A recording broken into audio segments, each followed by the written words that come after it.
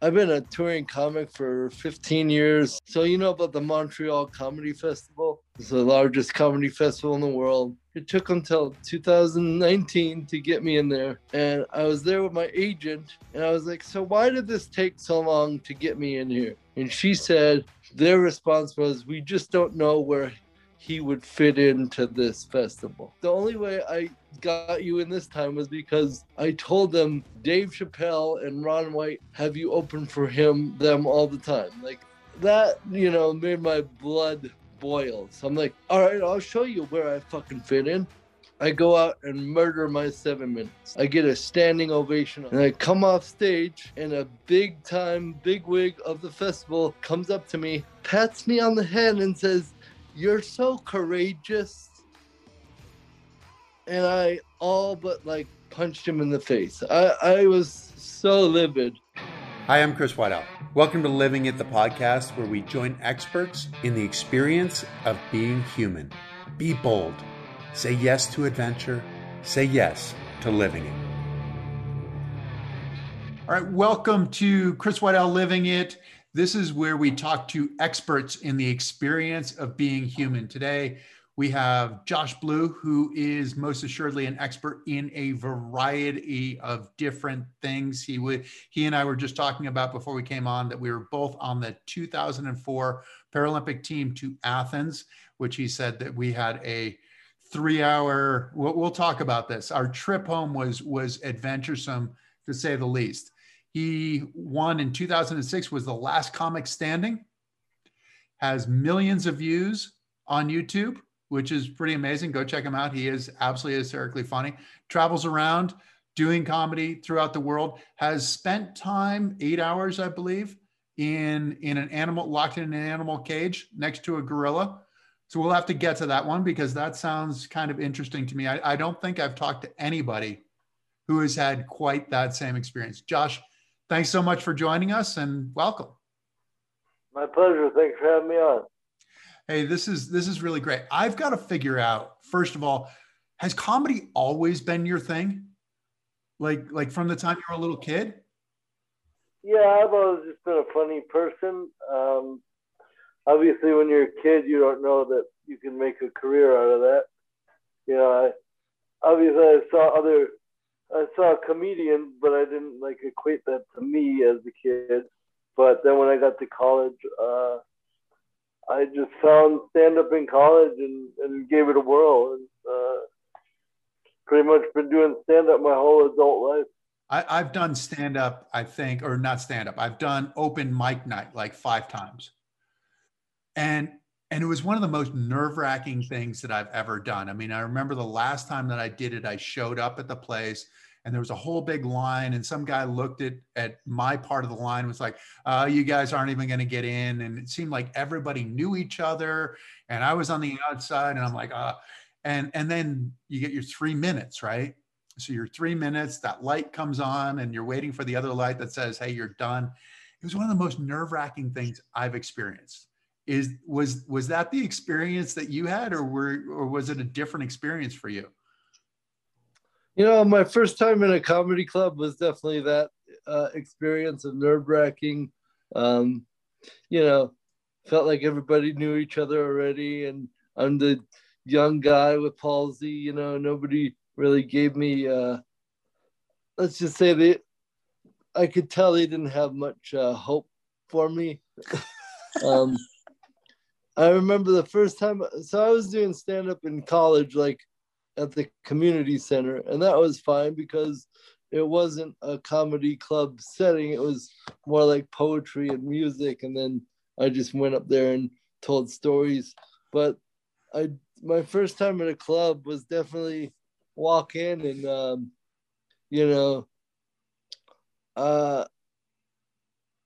basically the host was also a police officer, and he didn't really talk to me at all before the show. Nobody really addressed me, and then 2 minutes before he goes on, he comes up and goes, "Hey, what's your intro?"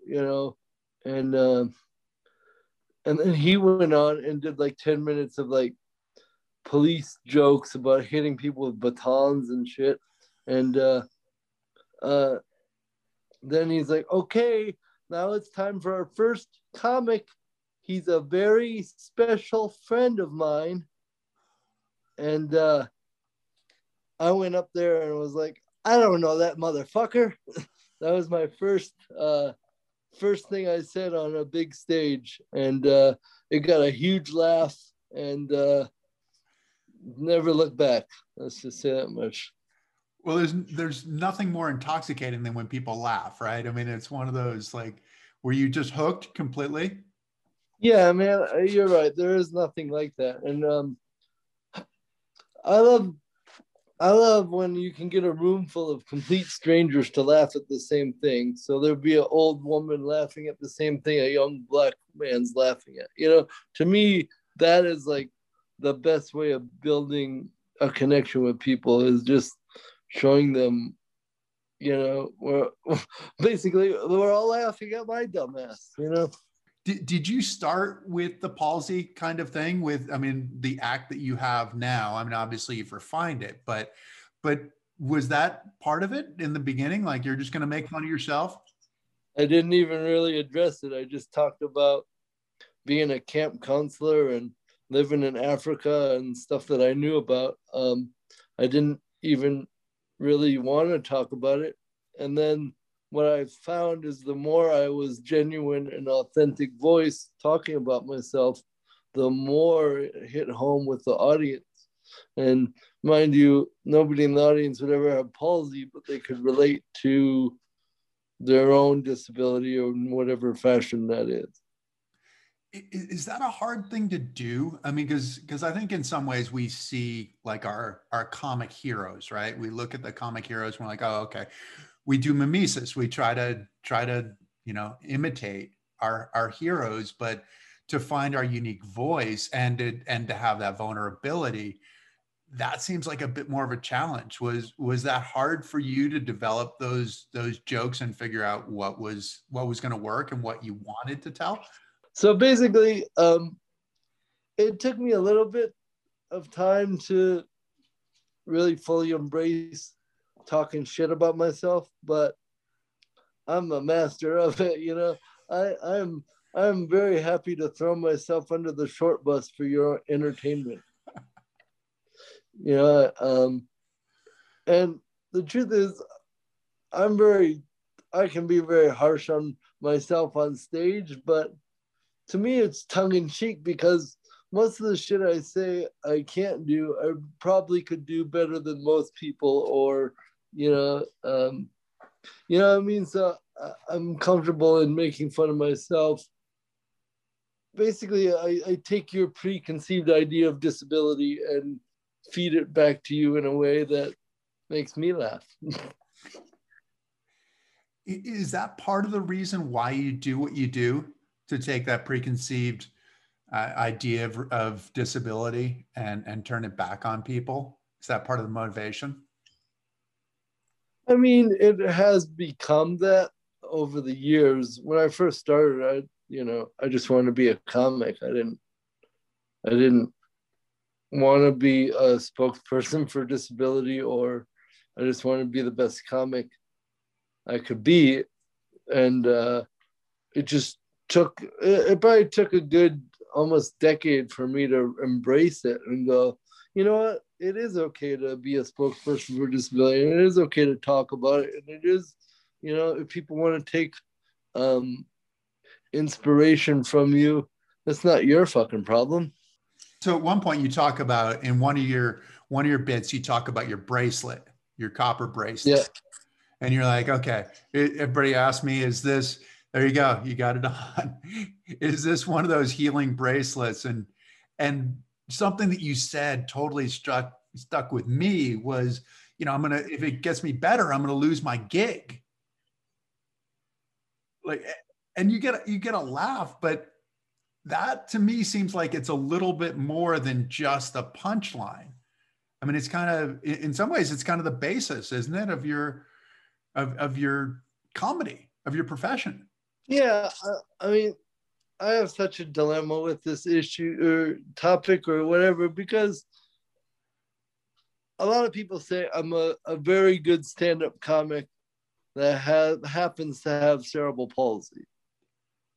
Then the other side was like, I'm the palsy comic who that's what you talk about. But if you ever watch my show, you know that what I'm saying is about palsy because it's coming from the perspective of a guy that has cerebral palsy. I'd much rather talk about, being a Southern Belle or something, but this is just happens to be the body that I was put in, you know. So it's always been kind of a conundrum for me to pick apart, like, would I still be as good as I am if I didn't have palsy? Excuse me, sir. All right. The hecklers on stage are easy, man. Yeah, I mean, honestly, that's the easiest part of my day is doing stand-up. But it's funny. I mean, like we get like the Bryan Cranston character on Seinfeld, right? Who's like, I became Jewish for the jokes, right? And yeah. I mean, it's kind of like, it offends me as a comedian. Yeah. And I think that there's a part of that. Like we have to do the story and figure out what our story is, what's our, because I think part of what you're talking about is that we have to, like, the struggling part is the part that's funny, right? And the struggling part in our lives, but then to assume that you're just the palsy comic doesn't give you any credit because you've gone and perfected your craft too. It's the opposite. It in fact, is very offensive and pretty hurtful. Because, but here's the thing: is if you only see me as the palsy comic, you're not watching my show. You haven't seen it, or you haven't, because it's way deeper than just the palsy comic. And I have jokes that aren't about palsy, but it's still coming from the perspective of the dude with palsies. Yeah, exactly. I mean, but how challenging in some ways is it, because this is in general, right? In creating your jokes, to make your jokes as universal as possible so that they're hitting, because you said that's the great part of the old lady, the young black guy, that are all laughing. Do you think about that when you're putting a joke together, or you're like, this is funny? Yeah, I just know what's funny. I don't ever go, hey, what's the black guy and the white lady gonna laugh at? I just say, oh, this is funny. And because laughing is an involuntary thing, right? Something funny, you just laugh. That's what comes out. You could be at a funeral and laugh your ass off because something funny happened or something funny was said. And that's the beauty of what I do is, like, maybe you don't want to laugh, but I'm gonna get it out of you. No, that's the idea. And it is in some ways for you. I mean, I feel the same thing, right? I mean, it's like, am I the guy in the wheelchair or am I me? And I was reading one article, I think it was from People Magazine, and it said he lives with cerebral palsy. And you're like, okay, does that mean he lives with, I mean, it's like, does he live with halitosis? Does he live with, I mean, it can be so many things, but it seems like such a limiting, sometimes, exactly. But it seems like such a limiting perspective. How do you find that that's a challenge to kind of break people's perspective, to get them to see the real comic, or with the audiences, they get it? I don't think I have trouble changing the perspective of audiences. If you're in my audience, you're gonna come along on the ride, and if you don't laugh at my show, something's wrong with you. But where it comes in is in the industry. So I've been a touring comic for 15 years, selling out shows all over the world, for that long, and I have zero hype on me. Like the industry just sees me as the palsy comic. Or all right, so this is what the one that like it really changed my attitude on what I was trying to do in comedy. So you know about the Montreal Comedy Festival? Mm-hmm. Yeah. It's the largest comedy festival in the world. And I won Last Comic in 2006, and I didn't get Montreal till 2019. Now, every single other comic on Last Comic Standing got to Montreal, got at least, over that span of time. It took until 2019 to get me in there. And I was there with my agent, and I was like, so why did this take so long to get me in here? And she said, their response was, we just don't know where he would fit into this festival. And I was like, ugh. So that like made my blood boil, because I've been crushing shows for a long time now, like crushing these shows. And basically she was like, the only way I got you in this time was because I told them Dave Chappelle and Ron White have you open for them all the time. Like they asked for this dude to open for them. And they're like, oh, okay. I was like, okay, so that, made my blood boil. So I'm like, all right, I'll show you where I fucking fit in. I'm going to show you, right? So now I got this chip on my shoulder. I'm going to show these people what they've been missing. And I did the William H. Macy Gala. So basically it was in a big theater. He was hosting, and he introduces me. He's like, this is one of my favorite comics of the night. Please welcome Josh Blue. I go out and murder my 7 minutes. Like, I get a standing ovation on 7 minutes. I was like, that's where I fucking fit in. And I come off stage, and a big wig of the festival, old dude, comes up to me, pats me on the head, and says, you're so courageous. And I all but like punched him in the face. I was so livid. Like, did you not just see what I did? Nobody else got a standing ovation. Nobody else did what I did. And my set crushed it. And that's all he saw. So from that point on, I was like, all right, well, this obviously, they're not going to see me as a viable comedian. They only see the arm, or they only see the gait. They don't see what I'm crushing, And to me, it's like, you never tell a fat comic that they talk too much about being fat, or a little person about being little, or a woman about being a woman. But for whatever reason, cerebral palsy, nope, you just talk too much about that. I'm like, so that story to this day still, I mean, gets my blood boiling. And so basically, anytime I'm about to go on stage for a big show, I think about that. I go, he patted you on your fucking head, and I go and I murder it.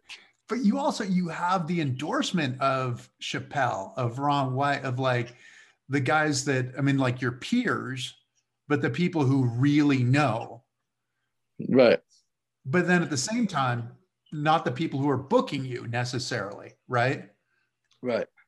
I mean, I've opened for Chappelle over 50 times. I've been to his home.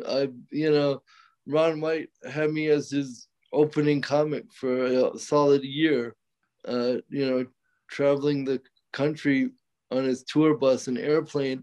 And he would be like, you better stop getting standing ovations in front of me, or you're not going to be working with me anymore.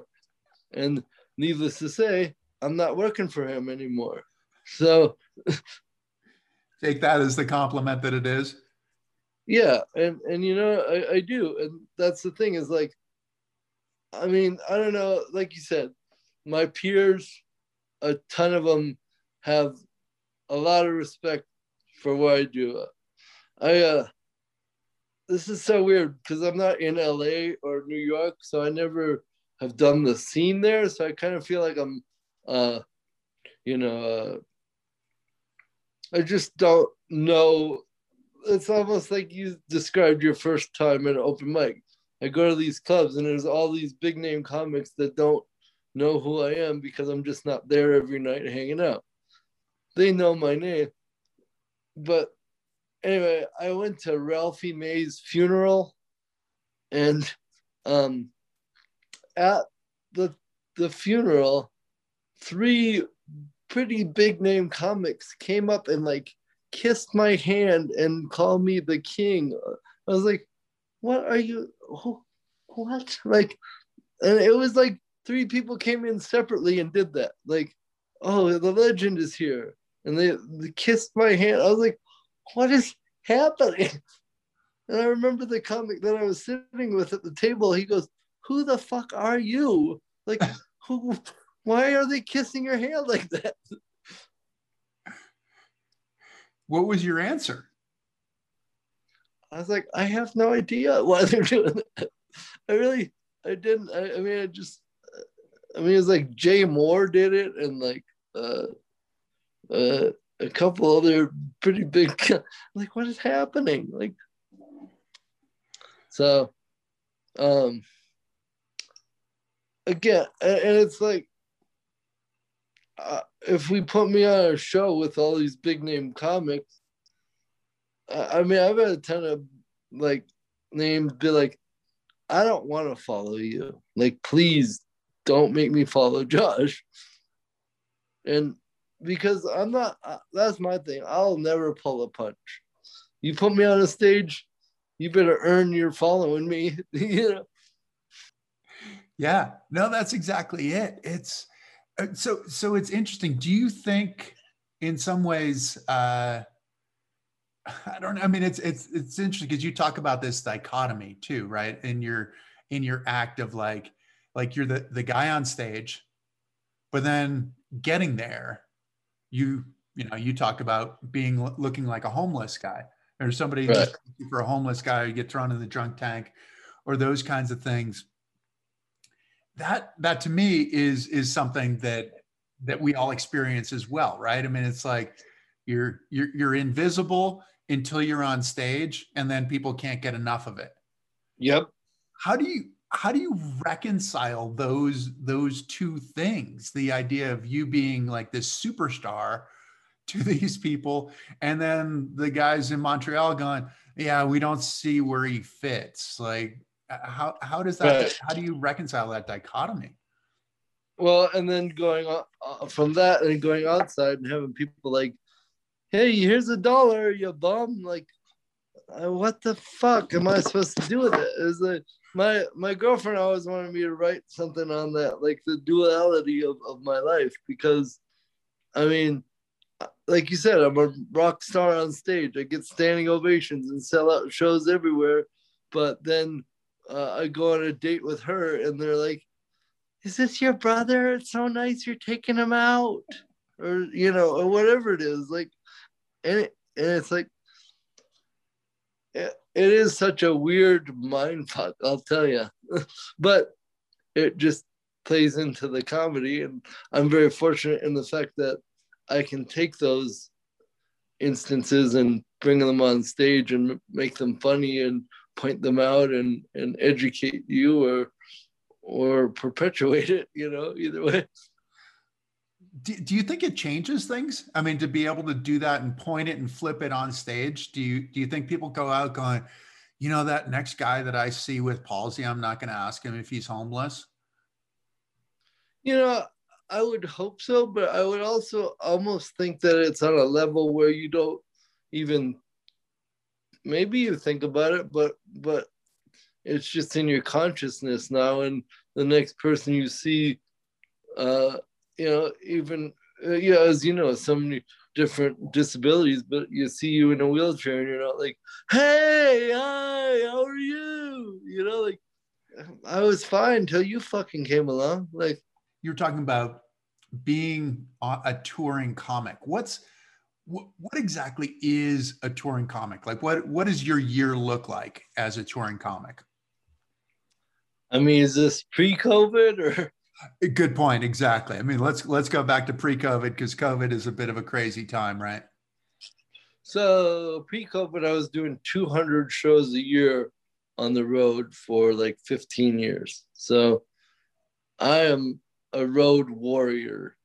I do a lot of shows, and um, then that's being on a plane on average like every 4 days or something.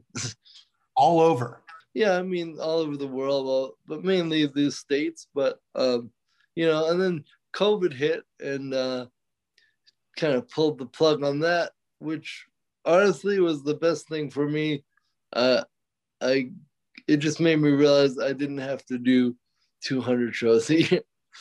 Um, so now I'm a happier person because the road is boring as hell. I mean, maybe if you're with a band and you got some bandmates, but I'm a solo act, so a lot of hotels by yourself, and you got the whole day to wait around, which is weird because you think about like you have the whole day that you can't really do too much because you don't want to exhaust yourself for the 2 shows that night.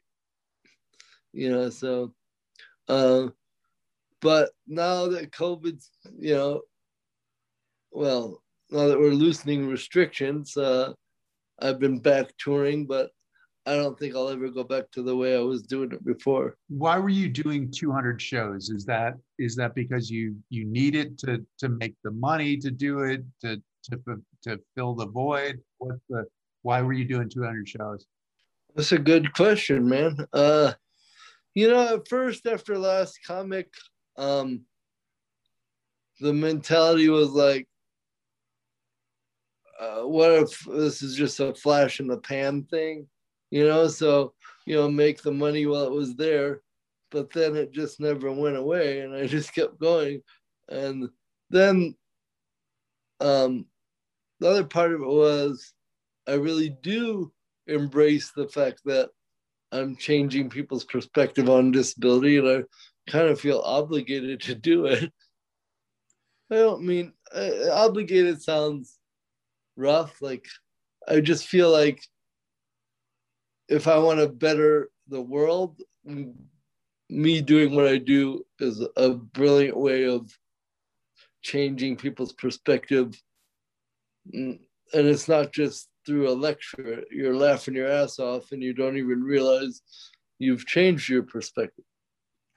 Yeah, I mean, that's the thing. I mean, I'm totally jealous of what you do. I mean, I do a lot of speaking. I mean, in front of a lot of groups and things like that. But I always wish that I could be funny. Like the times when I'm funny, I'm like, oh, this is awesome. Like this is the moment. So I'm totally jealous of that. Do you, like, post COVID, do you feel like you need that? Like you haven't had the connection to the audience, like you get cut off from your life source?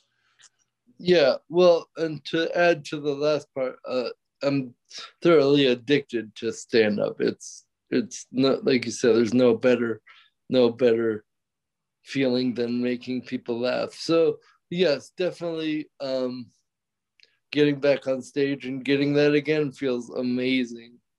Uh, and I honestly feel like the best comic I've ever been after that break.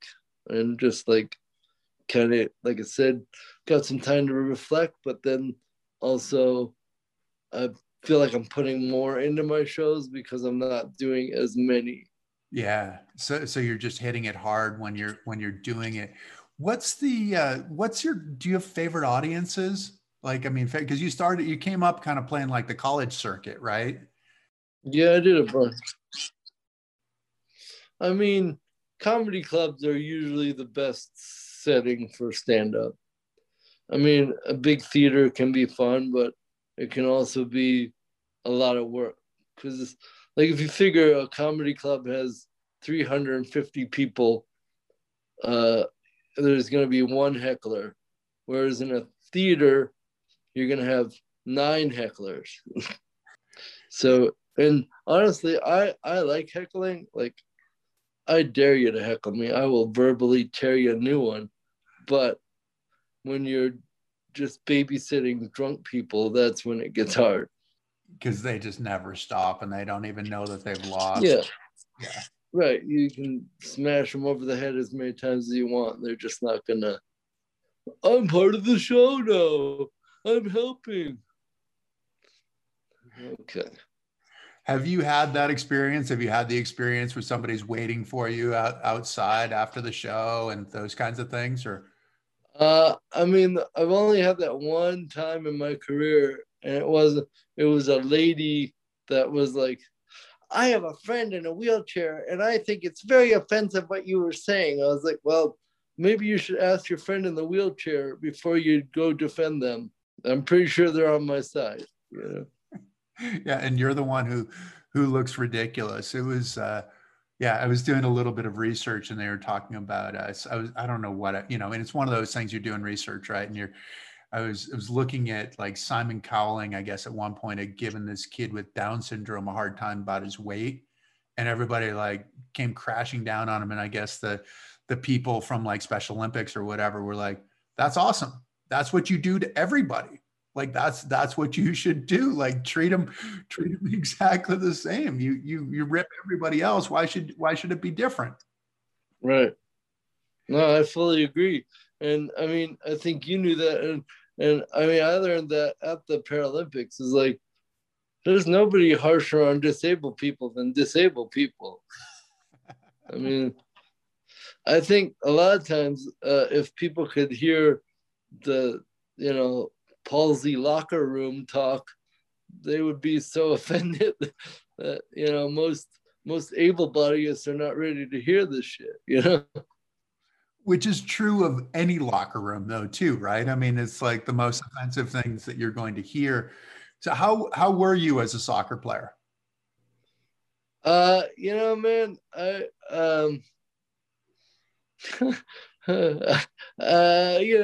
love the game. I scored a lot of goals in practice. That's good. The games, I probably have 20 caps and maybe 13 goals over my career. Well, that's all right though. Yeah, it's not bad. I mean, the captain of our team had like 98 goals though, but yeah. But he had a much longer career than I did, and he's much better. But those two things aside, yeah, I think for the level of disability of palsy that I have, I'm a pretty damn good soccer player. Well, that's how you got into that was the email that got you onto the team, right? Yeah. It was one of those things where because I didn't even know about Paralympics till after college. So, which I think is a bummer, because I think if I had got in the program earlier, I would have a ton more goals, and a lot more caps, and but I only knew about Special Olympics, and I knew that wasn't for me. Exactly. So when you're on the tour, you ever get a chance to play soccer? Does it ever come up? Oh, sure. Yeah, definitely. Lots of people offer me to come kick around with their team, or I got friends all over that play, so I'll usually have a pair of cleats in the bag. I always travel with a ball, and I have one buddy that is in Columbus, and he actually just keeps my shoes there. So when I'm there, he brings me my soccer shoes. So you get a chance to do it. That's got to be kind of a fun thing, I'd imagine, for people who have seen you on stage to then be able to play soccer with you. Have you had any of those experiences that you look back on and go, that was a fun one? Oh yeah, man. There was a goalie for like Manchester United or something in one of my audiences, and he's like, "You want to take shots on me in the parking lot?" I was like, "Yeah, I do." And this dude was unbelievably good. I was kicking it as hard as I could, and he would just like rainbow dive across the park. I don't. He must have been on crack or something because he was like diving on asphalt to save my goal. But that was to me one of those moments where like, dude, this dude is insane. He's so good. But what a cool story too, that this guy was in your audience and you're out there in the parking lot, like kicking, trying to score on him. Yeah, it was pretty cool. I assume that was in the UK. No, that was in Atlanta. Oh, really? Okay. Yeah, Nice. yeah. Wow. So where do you, I mean, the career arc for you was pretty compressed in some ways. I mean, by Last Comic, right? Where you sort of started and had like 6 years leading up to Last Comic and then kind of blew up, right? Where does it go, or where do you want it to go from here? Well, I mean, yes, that's something big to address. Is like, I hit a very high pinnacle with Last Comic right out of the gate. I mean, that's a big thing to win as a 26-year-old. And I'm very fortunate in the fact that I was aware of that. I go, well, what's after this? What do you do to beat this? And honestly, I just I've always wanted to do movies and TV, but some of that's come my way. But again, that's also this industry that we're in only sees the disability. I mean, I've had somebody reach out to me one time, was like, we they needed a disabled role played. And they're like, we need Josh Blue or something like that. And the guy had some weird brittle bone disease. And I was like, well, does he also have cerebral palsy? Yeah, that's nothing like this. Yeah. Because I can't undo the palsy and pretend it's brittle bone disease. Is that the hard part, like breaking into television, breaking into movies, and not being typecast? And would you have to write your own in some way to be able to I do it? mean, there's some things in the works where people are writing me into scripts, and honestly, I've been in some movies and I've been in some TV stuff, but you know, it's just me. I'm the kind of character that you should write a script around. Don't try to make me fit into the script. I mean, and I guess that takes away from calling it acting, but the more I can be myself and be funny and be natural as this character that's engaging, then the better your movie will be. But that's always the hope as a comic, isn't it? Like you get your sitcom or you get your movie and you get kind of that guaranteed payday and exposure, right? Because it's one, you get paid, but then two, you get that exposure that then helps you get all the other gigs, right? Is that how it works? Yeah, and honestly, I mean, I obviously like getting paid, but that's really not my motivation in TV and stuff. I mean, it'd be great to get paid, but I just think like there's another like disconnect. Like when I won Last Comic Standing, I must have won that by millions and millions of votes, right? Yeah. And NBC didn't take that momentum that I had and like at least have me as the neighbor or something in a sitcom. They could have parlayed what I was doing into bringing those followers with me. Yeah, exactly. And that's still in a lot of ways the uphill battle to be able to demonstrate that to them. Are you particularly good at the competition side of being a comic? Do you like that part? I do. Um, I've always been every competition that I've ever been in, I think the lowest I got was second place. So Why is that? why is what? That I got second Why? and didn't win? No. Why do you I'm do just so? Yeah, kidding. I'm just yeah. kidding. Why were you I just second? the uh they cheated. No, just kidding. Um, No, but why do you do so well in the competition side, do you think? you know what? It's weird because I don't know that it's like the fact that it's a competition or I'm just a really good stand-up comic and I give it my all every performance. So I just happen to be the best one that's there, you know? So Yeah. I don't even look at it like, I mean, it's weird, you know, making comedy a competition is kind of a weird thing to do because it's a subjective thing, but by that rationale, I want to be the best comic in the room at all times. And you're going to have to fight me for the title, basically. Uh, like I said, I mean, when I was starting comedy here in Denver, I would open for these big name people and just fucking bury them. Like, and no regrets. Like, that's your bad, dude. Your name's on the bill. You should be able to follow this dude, And like, I mean, I've had comics be like, he can't open for me anymore. Like, I don't want him on my show. And I was like, I take that as a compliment. Like, okay, well, we see I'm better. And that was when I was coming up, that was when I was opening, Yeah. And to me, it's like I strive at being the best in the room.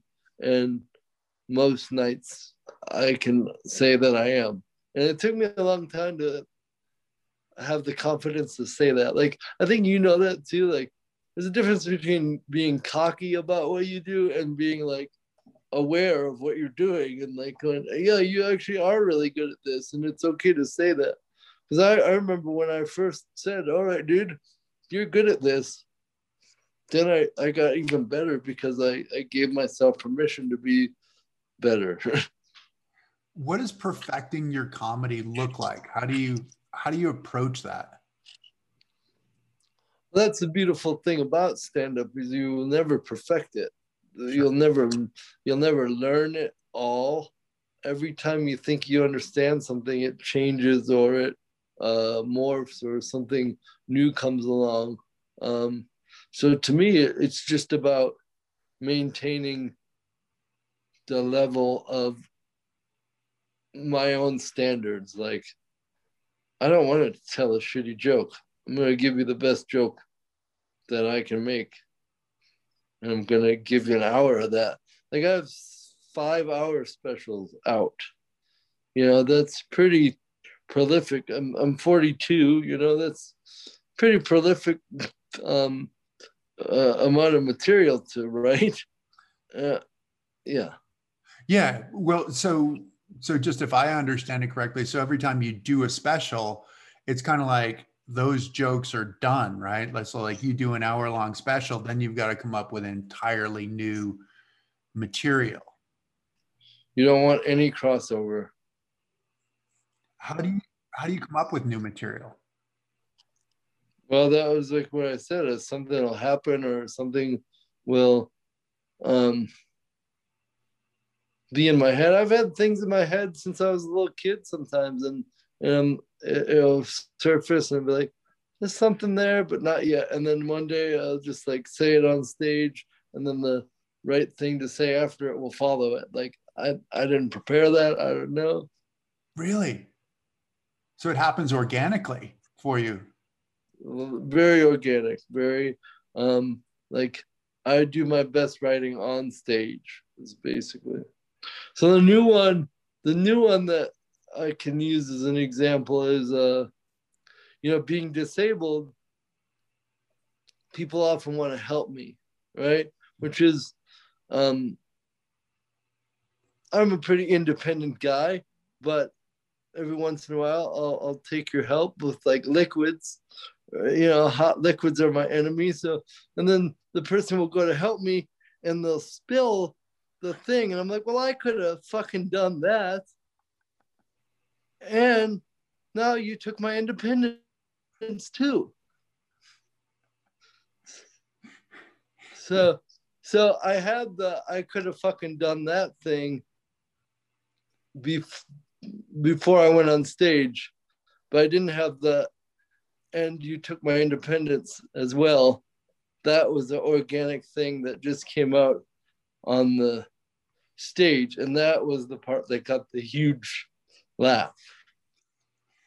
When you get off of stage, I mean, obviously it sounds like you remember this, but when you get off of the stage, or do you record everything? I don't know. But are you trying to remember? You're like, okay, how did I say that? What did I do? Or was it just you were in the moment then, and you're gonna have to be in the moment the next time? That just really?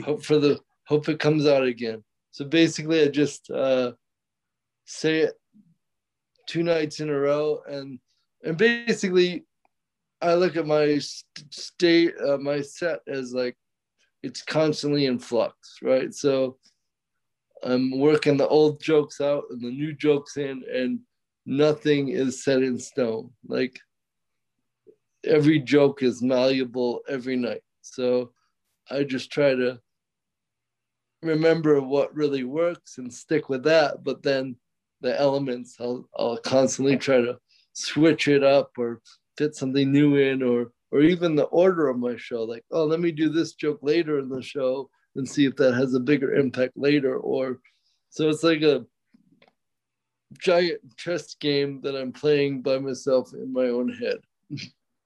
That sounds incredibly gutsy. But I also put very little forethought into anything. So it's just weird. Like, I always say this, if I ever put some effort into this, I could be really good.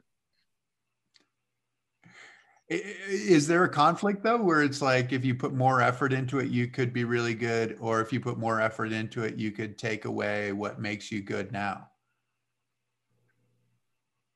I mean, yeah, I think I'm really good without putting the work in. So I put the work in.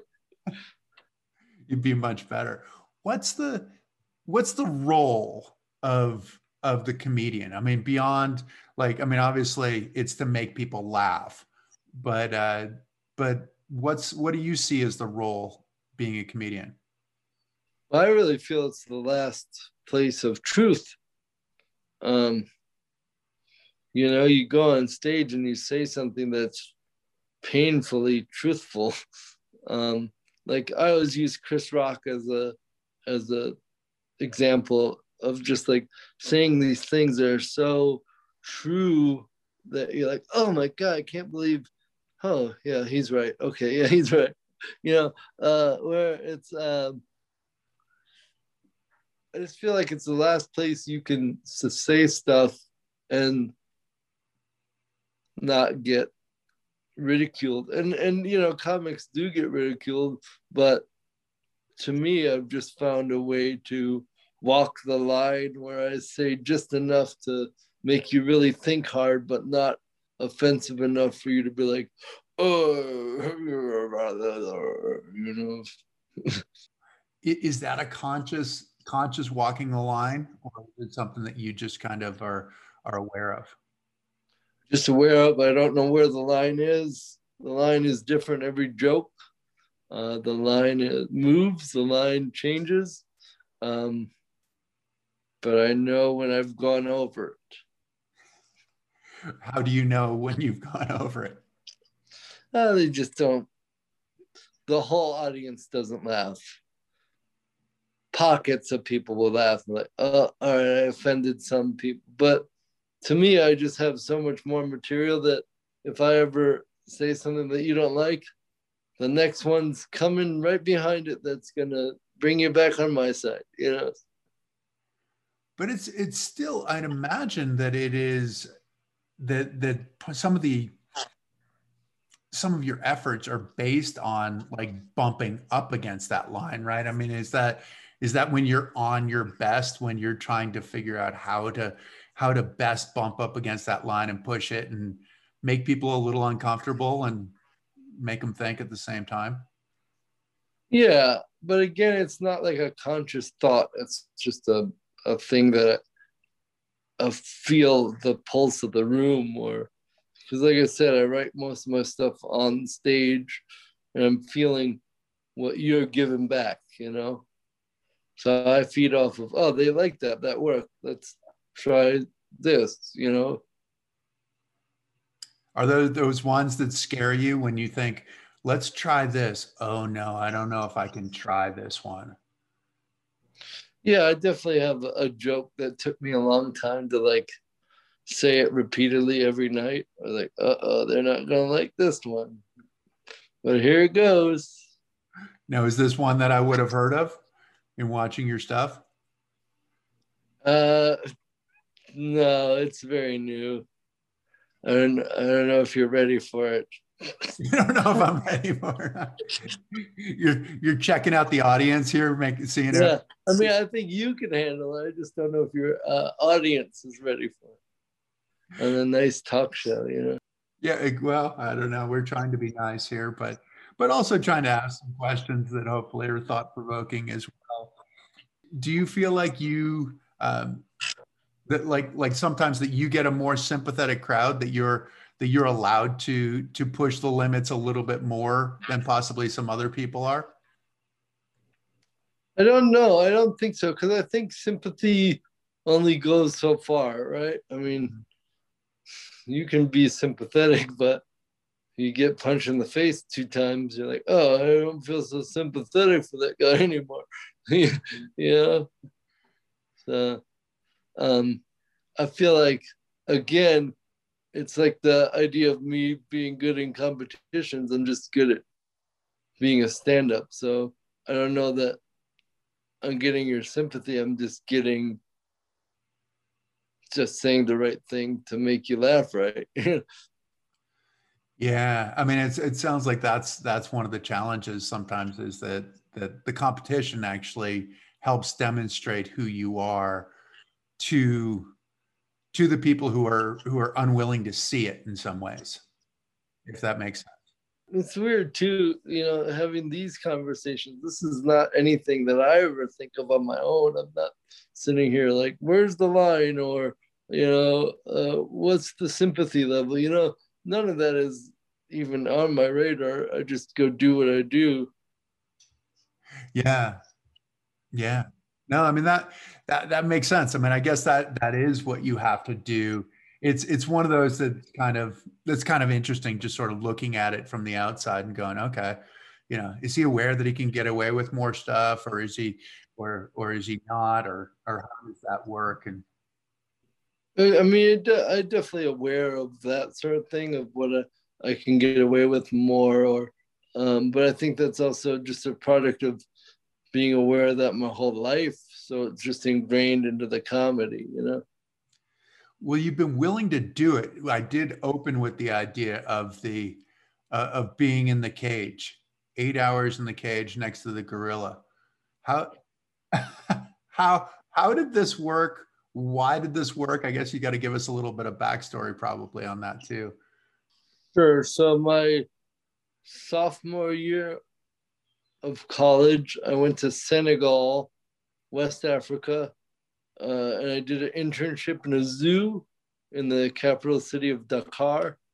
And I was there for 3 months, doing a black and white photography, um, a bunch of amazing pictures. And then I also just pretty much learned how to be a zookeeper. And over the process, I became one of 3 people in the world that could pet this silverback gorilla.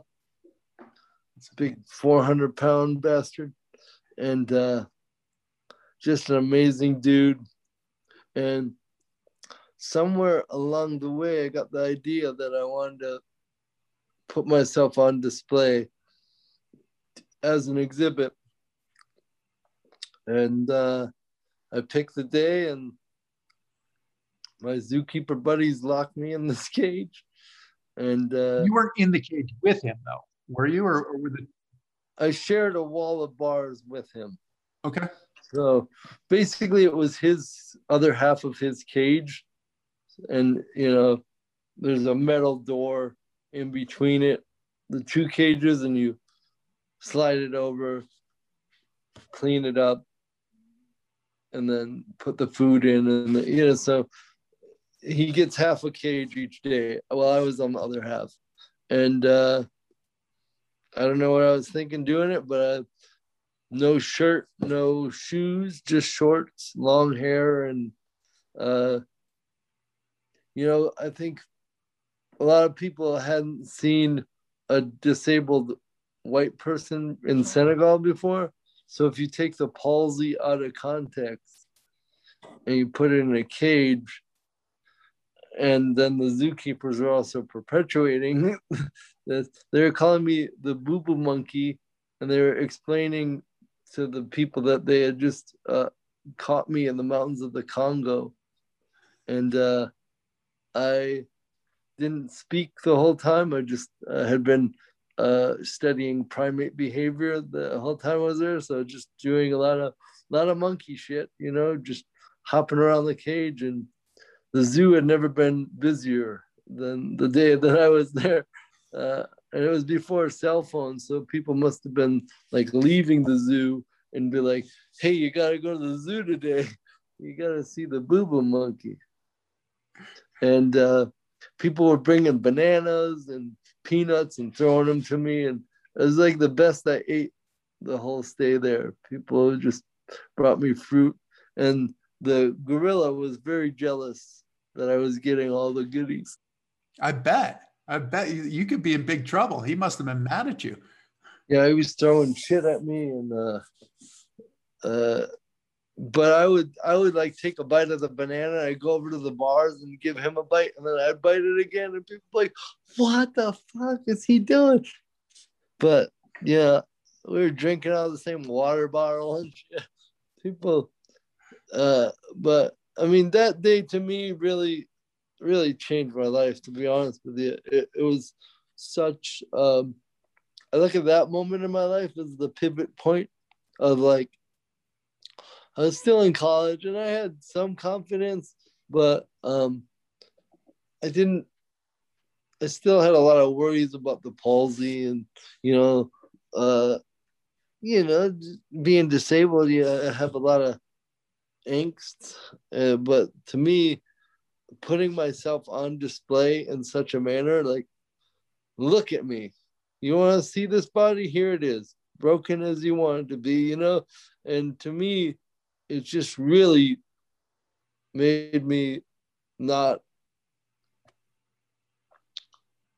afraid anymore of what other people thought of me. I guess if I don't know how to say it exactly, but it just kind of broke the stigma in my head. Like, all right. And it's kind of cheesy, but I've been saying like a day in the cage equals a life on stage. So after that day in the cage, stand-up is easy. I bet. Does it, I mean, that's such a transformational moment, that day in the cage. Does it, and I mean, the profound way that you learn, right? I mean, you just learn things in absolute terms after that kind of a moment or that kind of an experience.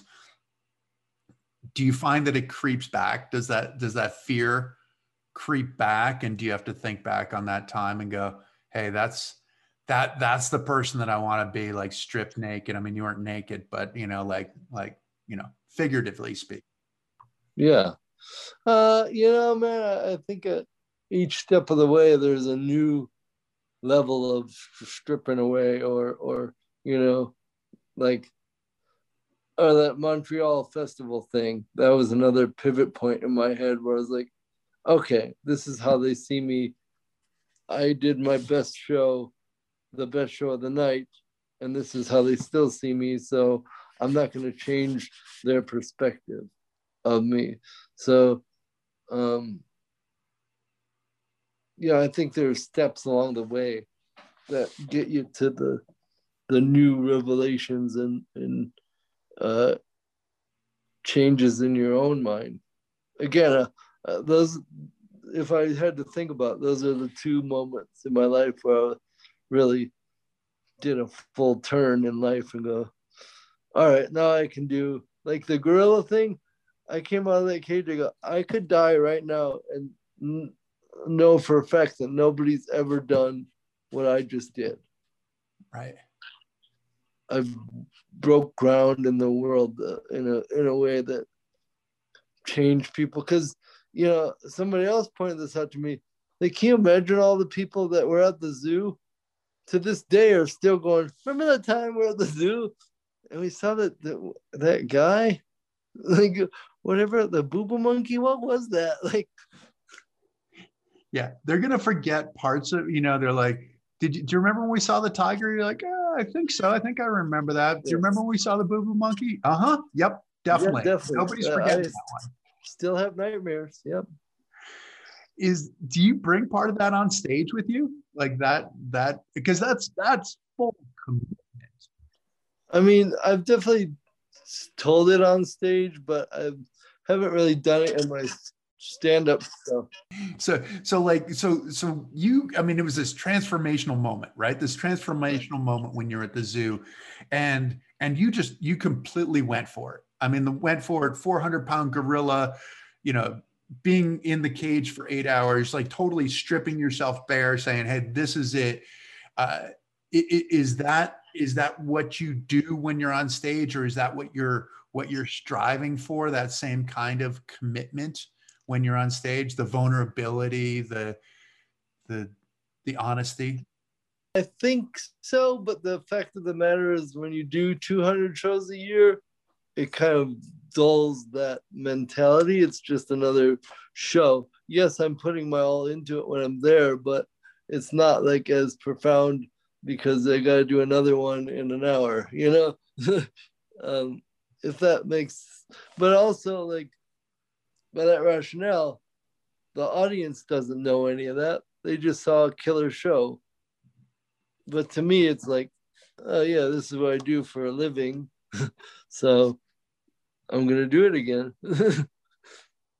Right, exactly. I mean, that's the hard part, isn't it? Doing 200 shows a year, having to pace yourself kind of emotionally through that. Right.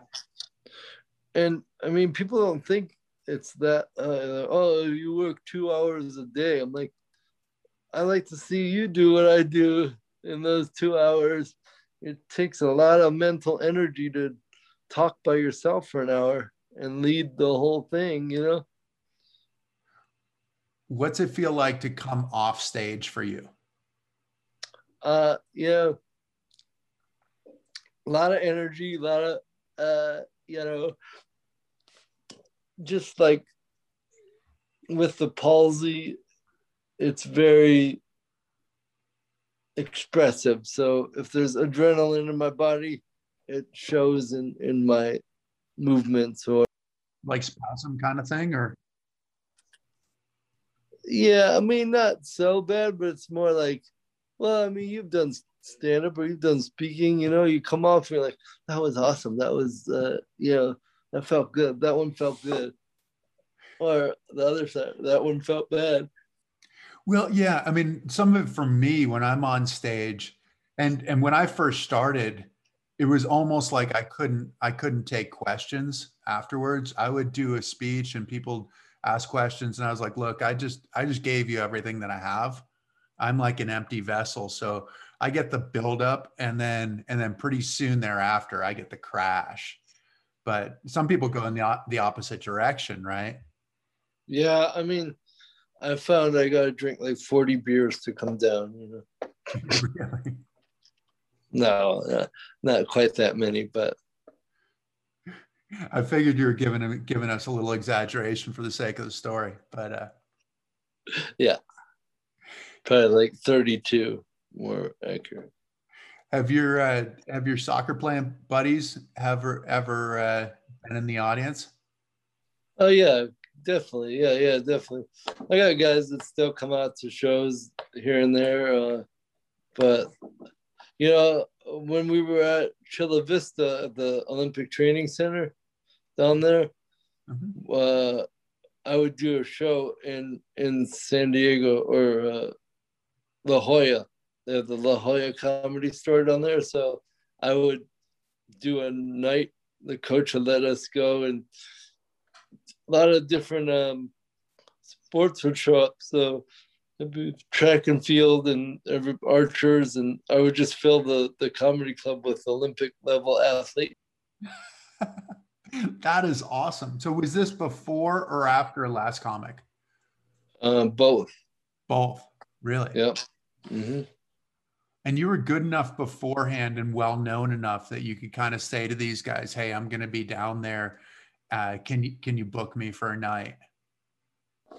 Yeah, or else I would just get on a showcase night beforehand, where it'd be like, oh, there's 6 comics each doing 20 minutes. So before Last Comic, it was more like that, and then after that, I could have my own night.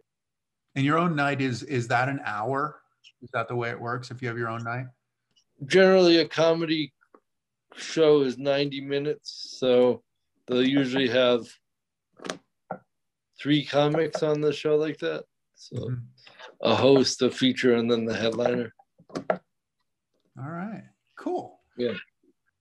Well, this is absolutely awesome, man. I really appreciate you. I mean, it's just one of those things that I think comedy is one of those things that we all sit there and we just absolutely love, like what you guys are doing. But to understand some of how it works behind the scenes is really cool, because it doesn't make sense to us. It makes sense like, hey, that's funny, I'm gonna laugh. And that's as simple as it is for the audience. Oh, it's fun, man. I love doing it. I thoroughly do love doing it. So what are the best places for people to find you, and where can they find you sometime soon if they want to see you? Yeah, so the easiest thing right now is probably just Amazon Prime. If you have Prime, you can watch my shows for free. But joshblue.com, I'm back touring again, so I'm all over the country. And then I'm on all the socials, just Josh Blue Comedy, and Instagram and all that shit. So, and there might be a TV thing, but I'm not allowed to be talking about it right now. But keep an eye out for some TV stuff. Okay, we'll keep an eye out. We don't want to push you too hard on that one. I mean, I'd love to have the scoop and everything, but well, I'd love to share it, but I'm sure you would. Just keep an eye on NBC. All right. Well, cool. On NBC, actually. Okay. Sounds good. Well, we will definitely do that. Yeah, we should get you on. They should get you on the Paralympic coverage back, like what they did in London in 2012. Yeah, that'd be fun. That would be fun. I did a show in Athens. Were you not there? I don't think I was. I mean, it was. Where did you do the show? In one of the dorms, like the basement. It was just for the U.S. delegation. I don't know if I was there. I don't think I was. I totally missed out. Yeah, it was I just did a show for all the U.S. athletes.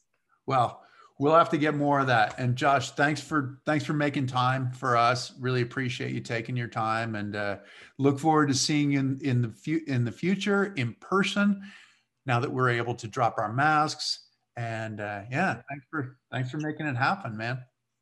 Definitely, my pleasure, man. Thanks for having me on. All right. For all of you, thanks for joining us. Please continue to follow us. If you like what you've seen here, tell your friends, like us, subscribe. We're available on all of the platforms on the podcast platforms, and you can watch Josh and me if you tune into YouTube as well. So tell your friends, and thanks a ton. We'll see you again on Chris Waddell Living It. Thank you for joining us. Please subscribe to Chris Whiteout Living It for more stories on the adaptive community, the Paralympics, artists, athletes, entrepreneurs, experts in the experience of being human.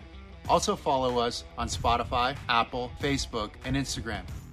I look forward to seeing you next week.